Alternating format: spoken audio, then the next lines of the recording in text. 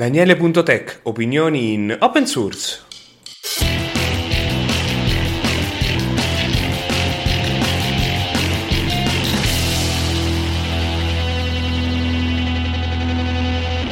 Buon salve a tutti, siamo a quota 27 episodi e non perdiamo tempo perché ho un po' di notizie e voglio parlare più approfonditamente come da titolo del MERGE-it. Cominciamo subito parlando di ANSA-check. Ora non so quanti di voi lo conoscono, il sito ANSA.it è un riferimento per le notizie in modo apolitico, essendo un po' un'agenzia di stampa a livello nazionale. Ora da più di un anno ha un sistema blockchain per la conferma se sono fake news quello che pubblicano oppure no. Ora, io l'anno scorso, in periodo pandemico, scrissi proprio un articolo in cui spiegavo che erano fuffa. E oggi c'è l'evidenza, perché da oltre un mese non sono più validate le notizie, perché non pagano più la blockchain, quindi hanno finito i soldi sul conto del blockchain e quindi da più di un mese le notizie non sono verificate. Quindi dimostra da un certo punto di vista una carenza d'attenzione, e dall'altro che era soltanto una mera mossa pubblicitaria, perché come si vede non servono a niente, perché nessuno in un mese e mezzo, da quanto pare, se ne è accorto,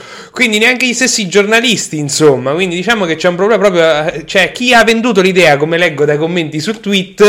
ha fatto i soldi, insomma, sicuramente. Però mi ricordo all'epoca quando scrissi questo articolo ci furono nei commenti dicendo che non era vero, e invece avevo ragione. Le blockchain sono sempre una fuffa in un modo o nell'altro. Comunque, passiamo invece alla notizia di oggi, che è fighissima, per usare il termine clinico, ovvero la polizia FBI aveva realizzato un'app di telecomunicazione, e non si sa bene come, si sanno solo delle notizie. Nel 2018 è stata messa nel circuito criminale, ovvero veniva utilizzata con telefoni appositi, con l'app preinstallata, per avere comunicazioni crittografate, e veniva utilizzata da oltre 11.000 criminali in tutto il mondo, una cosa pazzesca, per non essere tracciato. È saltato fuori oggi che non era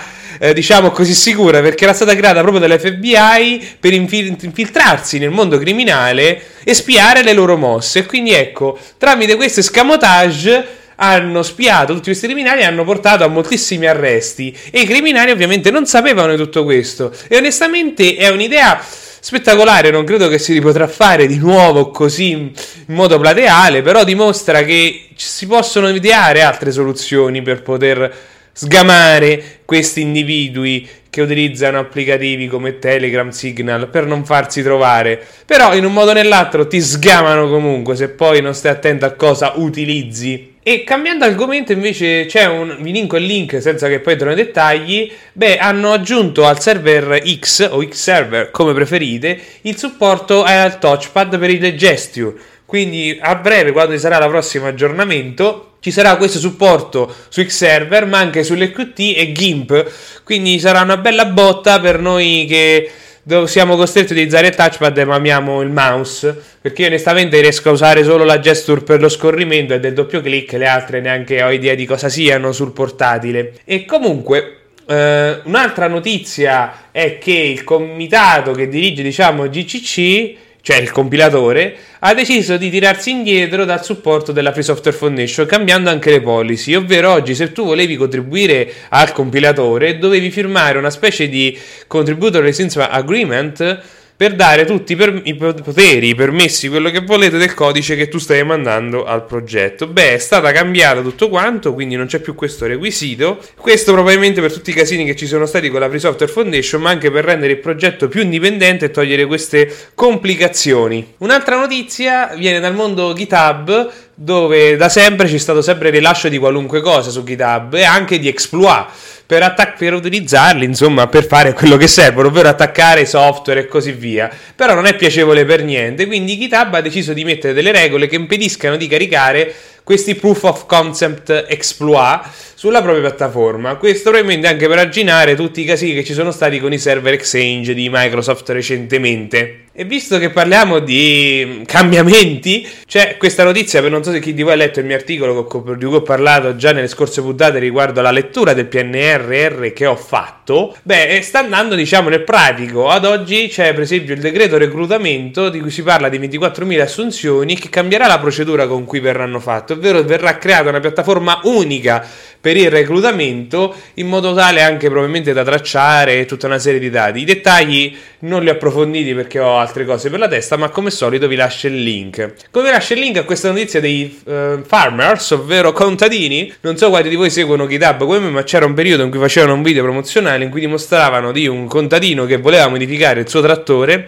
per fargli delle modifiche in più. Ebbene, è saltato fuori che adesso i contadini hanno il diritto per riparare i propri trattori e di conseguenza anche modificare il firmware, cosa che prima non era possibile. Quindi se loro volevano fare delle modifiche o aggiornamenti dovevano pagarle, anche se avevano già il trattore. E quindi diciamo che si sta portando sempre di più questa analisi di riflessione sull'utilizzo della tecnologia, anche sul concetto di poterci modificare. Dopotutto il mio l'ho comprato, perché non posso farci quello che mi pare? E come farci quello che mi pare è questa notizia che sicuramente a me mi ha spiazzato, ovvero che dall'anno prossimo, nel 2022, si potranno fare referendum con le firme raccolte via SPID e carta d'identità elettronica. E che questo è pazzesco, perché apre tutta una serie di opportunità per portare forse finalmente il referendum a un risultato, perché c'è sempre stato il problema dei pochi numeri, come funzionano, le complicazioni, eccetera. Soltanto che stavolta bisognerà vedere ovviamente come saranno queste piattaforme, ci sarà una piattaforma unica nazionale, è tutto da vedere naturalmente, però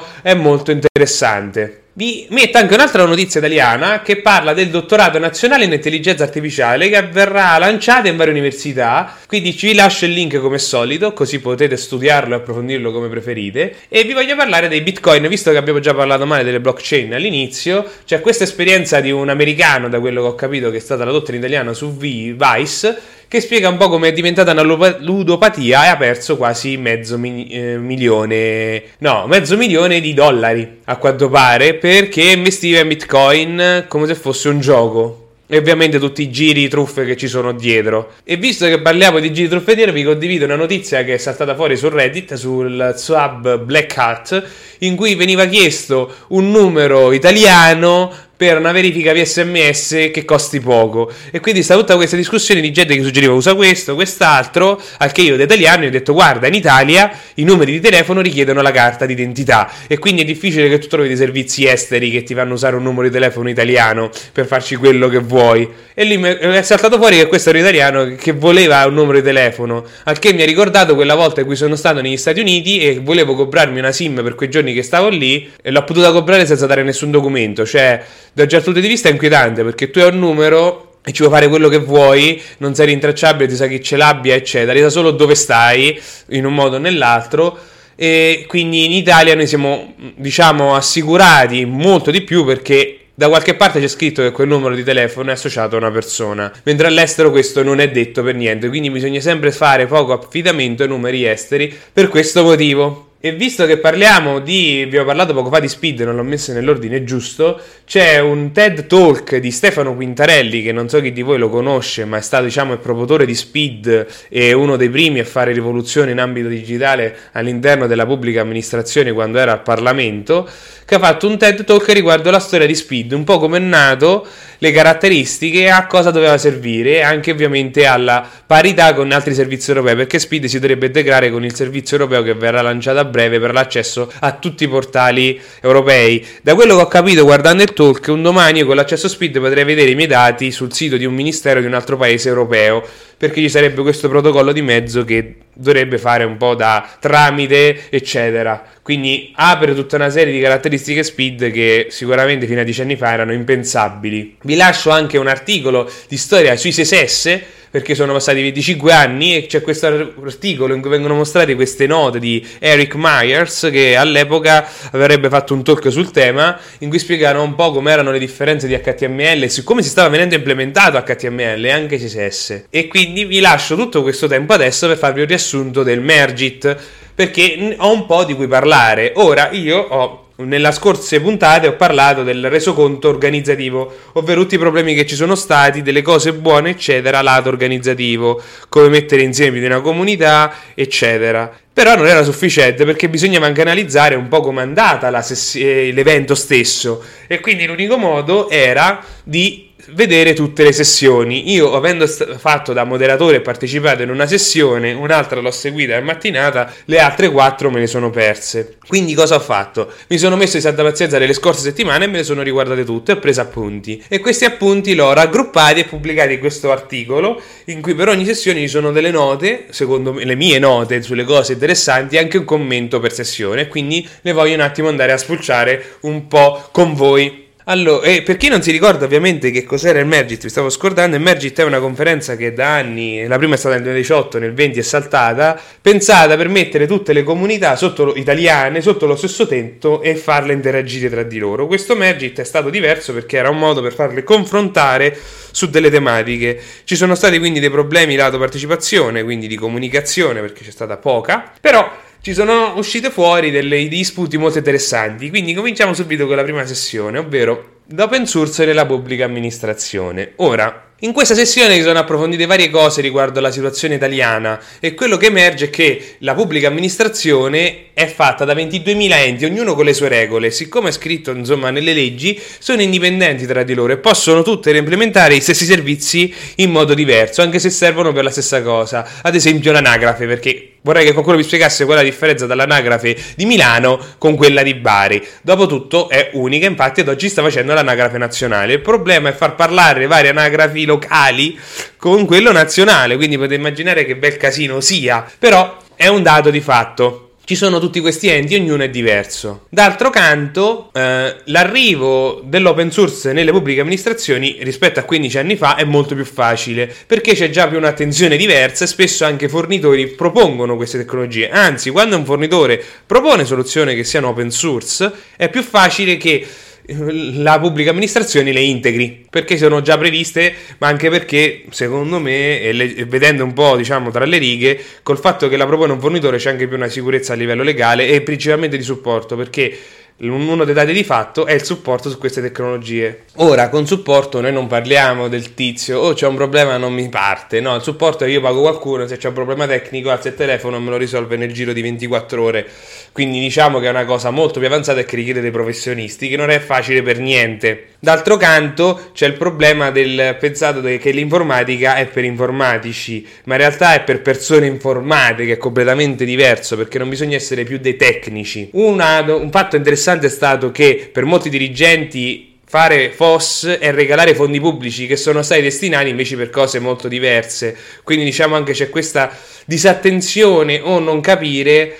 la tecnologia, ma c'è anche il problema che questi enti devono fare affidamento alle leggi, cioè loro tutto quello che fanno si basa su quelle, se non le capiscono o non sanno come funziona, ecco, loro preferiscono non neanche rischiare. Quindi sicuramente snellire la burocrazia sarebbe molto meglio per il nostro paese. Quindi la burocrazia è il dato di fatto che è il problema che abbiamo, quindi bisognerebbe snellirla, e questo governo, non sto parlando in modo politico, sicuramente sta facendo qualcosa in merito. Poi si può disquisire se è fatto bene oppure no. D'altro canto è stato dimostrato anche che c'è bisogno di buoni esempi per convincere pubbliche amministrazioni alle migrazioni, quindi c'è bisogno proprio di una lista, secondo me. La prossima sessione è la didattica a distanza dalla formazione docente ai problemi tecnici, che ha dimostrato la carenza, ovvero che anche se c'è stata questa spinta ad utilizzare questi strumenti, chi li ha dovuti utilizzare poi effettivamente non ha imparato ad usarli e ha preferito tornare subito alle vecchie meccaniche, oppure non si sono adeguate a dei nuovi flussi, ovvero la classica presentazione come se fosse stata in classe. Però c'è il problema che tu non puoi capire se le persone,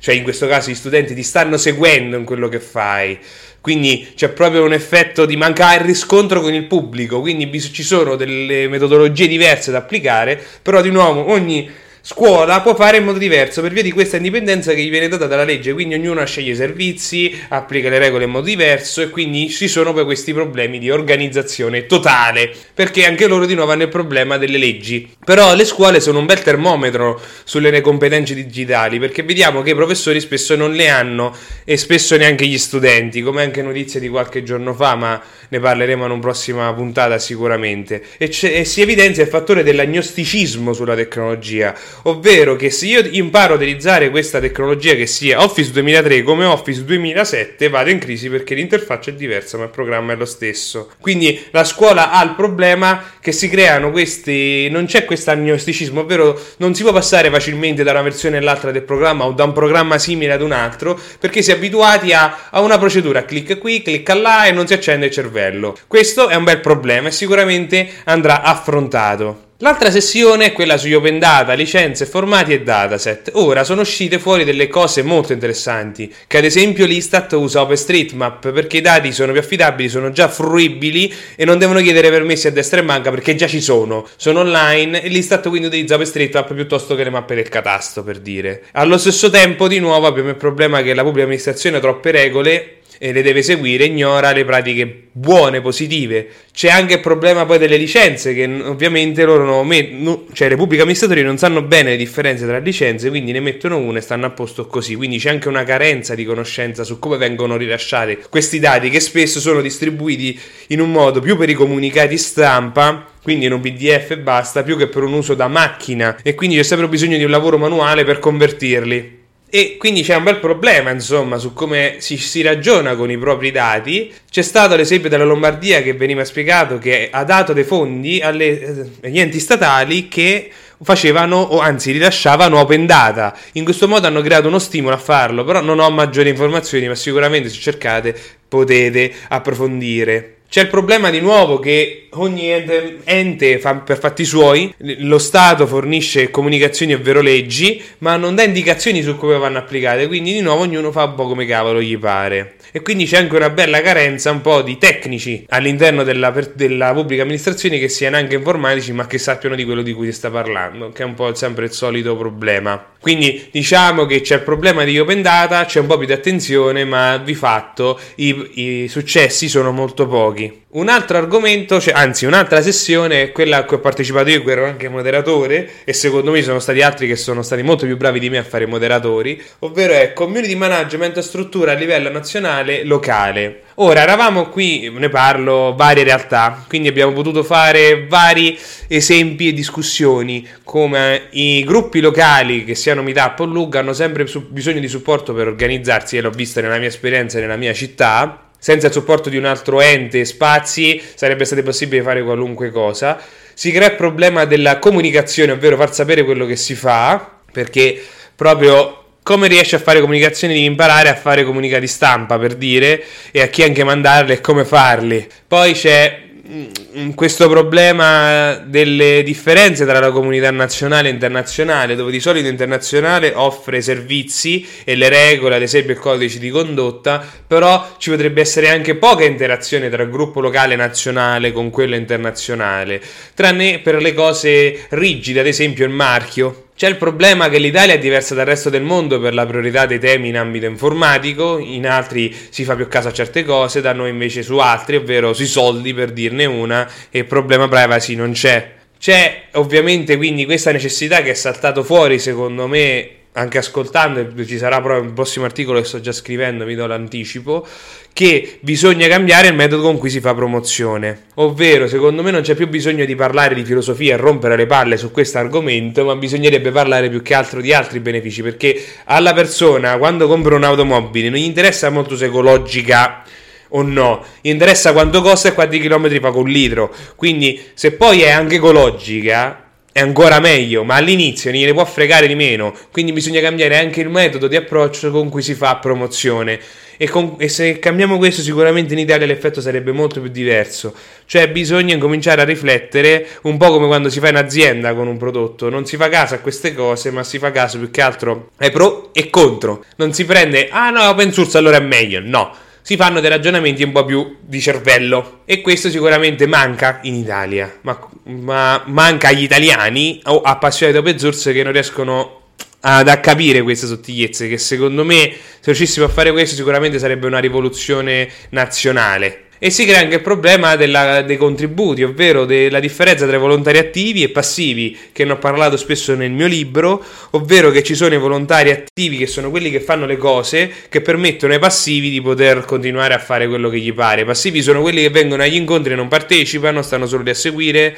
cioè consumano e basta, non partecipano mai in modo attivo per fare qualcosa, se non stare lì e guardare. Il mondo open source ha bisogno di più persone dall'altra parte della barricata, che serve tipo da tradurre una cosa, da fare supporto, da programmare o da segnalare qualcosa. Fanno questo, non soltanto dei consumer, perché altrimenti non c'è nessuna differenza tra Wikipedia e Google. E l'ultima sessione è lo sviluppo con l'open source in azienda nel mondo accademico. Ora, qui sono saltate fuori alcuni spunti interessanti, e principalmente il fatto delle tecnologie, che quando sono nuove è difficile per un'azienda valutare se assumere qualcuno, perché essendo nuova non è detto che ci siano anche degli esperti su questa tecnologia, e quindi si torna sempre sul problema della formazione, e quindi c'è tutta questa differenza, come anche la qualità della vita,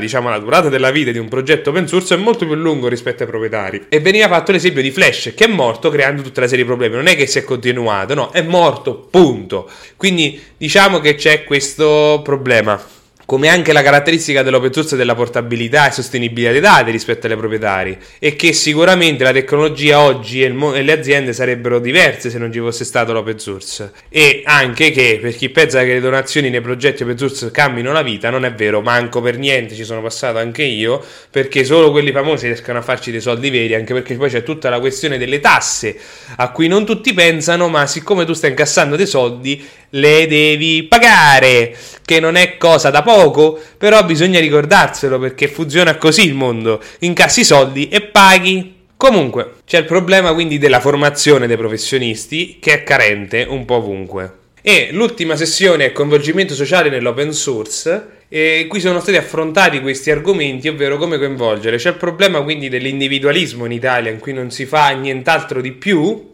c'è la carenza dell'ottica di lungo periodo che manca, però bisogna coinvolgere di più le persone lato trasparenza e chiarezza, perché già facendo leva su questi due fattori è molto più facile coinvolgere di più le persone. Ma noi non possiamo neanche competere con le grandi aziende che possono investire soldi per capire i loro clienti. Noi in ambito open source spesso questa cosa non ci ragioniamo, basta vedere un po' Mozilla come fa le differenze, che tra l'altro realizza Firefox, che è un progetto open source, fa le cose senza sentire la comunità, infatti si creano sempre delle ribellioni perché non l'ascoltano, hanno delle scelte dall'alto e loro le devono applicare. Beh, questo è quello che succede nelle grandi compagnie, loro possono permetterselo. D'altro canto all'utente non importa una funzionalità specifica, ma l'interfaccia, e questo Covid l'ha dimostrato. Quando dei progetti open source riescono a fare delle versioni light più specifiche delle loro stesse cose, che siano applicativi eccetera, c'è sempre un grande successo, perché sono molto più semplici, quindi meno tecnici riescono a utilizzarli, e spesso su questo ci si fa caso, si preferisce un software open source quanto tale, ma non si fa caso alla caratteristica, alla qualità visiva, mettiamola così, anche se devo ammetterlo c'è più attenzione oramai nei progetti open source, però siccome tutto parte in modo hobby, quelli che fanno design non partecipano spesso in questi progetti. Quindi le riflessioni che sono venute fuori secondo me a livello nazionale è che la cultura dell'individualismo da noi è molto forte, e quindi c'è bisogno di esempi reali, e ci serve di progetti che funzionano, di cose che hanno funzionato, e meno filosofia, di fare rete a livello nazionale e locale, e bisogna quindi imparare a parlare con i giornalisti. La formazione richiede esperti che però non facciano solo tutorial, ma che siano agnostici della tecnologia, che è necessaria la partecipazione nei progetti FOSS, ma in modo attivo, perché c'è bisogno di sporcarsi le mani. Secondo me non si può piacere l'open source senza mai aver partecipato, e bisogna quindi stimolare le persone a fare più contributi in qualunque progetto esso sia, perché questo permette di creare dei professionisti e degli esperti che nel lungo termine ripagano. E quindi credo che questa puntata sia andata più lunga delle altre volte, e quindi io vi saluto e ci vediamo alla prossima puntata. Ciao!